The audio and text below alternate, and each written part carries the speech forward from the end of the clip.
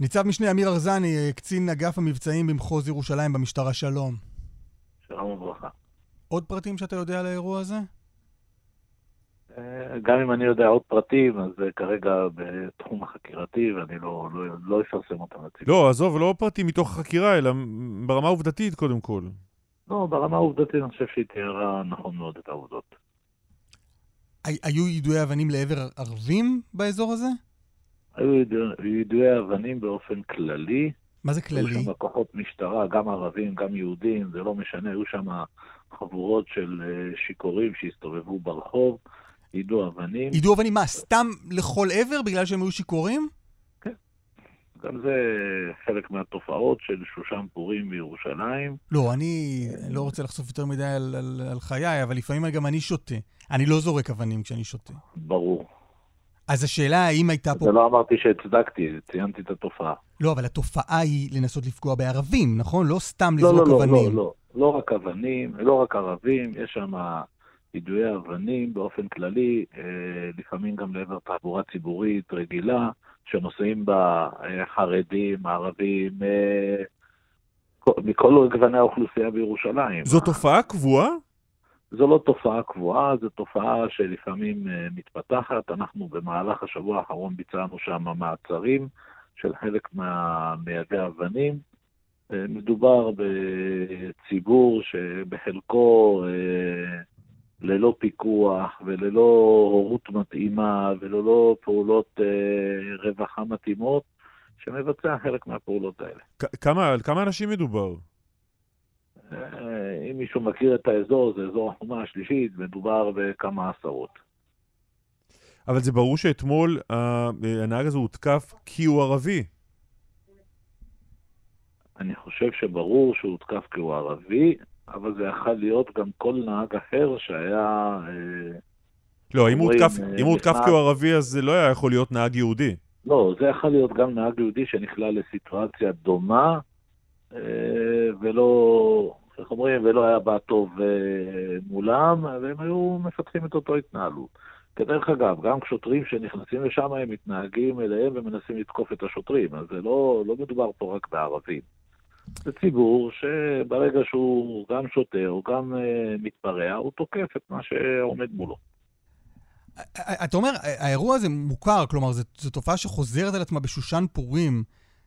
הייתה ניידת משטרה באזור כהכנה לאירוע הזה? היו כוחות משטרה במקום, ברחוב, באזור הזה, בסמוך למקום במשרד החינוך, באותו זמן, בחלק מהזמן התנהל מבצע שהיה ראש הממשלה במשרד החינוך, כוחות משטרה היו בקרבת מקום והגיבו מהר.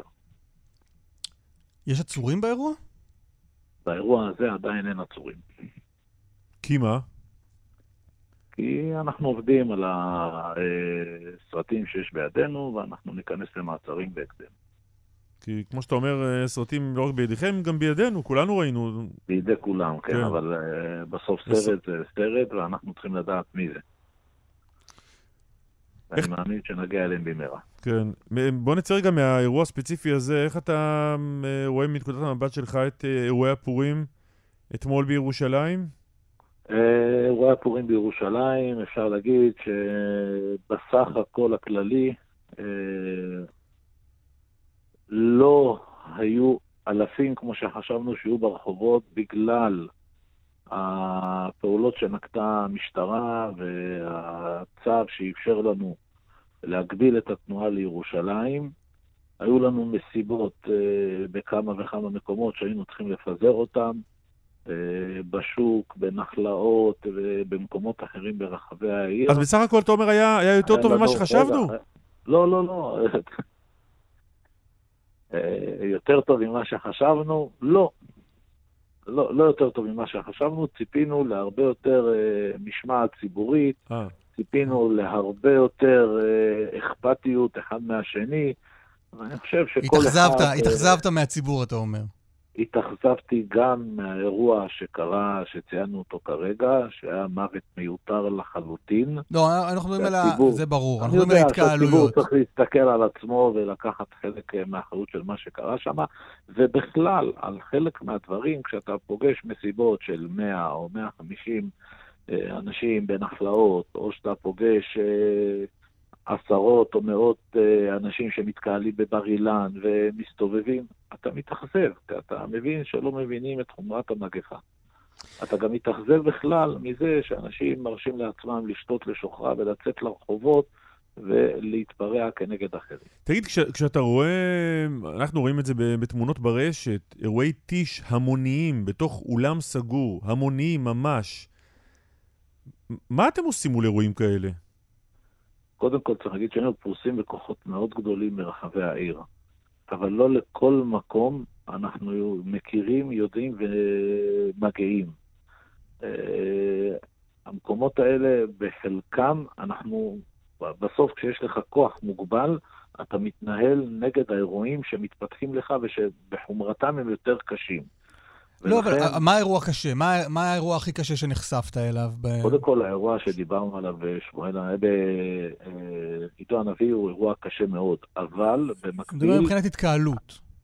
במקביל היה לנו בבר אילן, היה לנו בשמואל הנביא, היה לנו מקומות שתקפו אנשים, ולכן תשומת הלב המשטרתית הגיעה הרבה יותר למקומות שהיה בהם תקיפות של קהל, ציבור ונוסעים בדרך, מאשר כניסה לתוך חצרות של חסידויות או בתי מדרש בשביל לחפש או לאתר טישים, שגם זה... לא צריך. הכל, אתה יודע, אני לפני הרעיון הזה נכנסתי לפרופילים בטוויטר שאני יודע שמדווחים על טישים המוניים בחברה החרדית. ואמרתי, בוא נראה מה היה במהלך החג. הדברים האלה רוב הפעמים מפורסמים בזמן אמת. אתה רואה טיש בחסידות גור. אז אתה רואה שם המוני אדם בתוך מבנה, אפילו לא צריך לחפש, זה שם. ואני תוהה האם פיזרתם איזשהו אירוע כזה. אני מבין שאתה אומר שאתה רואה אותם בזמן אמת, אבל בזמן אמת אנחנו מתעסקים גם בדברים אחרים. אנחנו עונים לאירועים שציינתי, ובזמן אמת הכוח שהשקענו היה כוח מאוד גדול לאירועים האלה.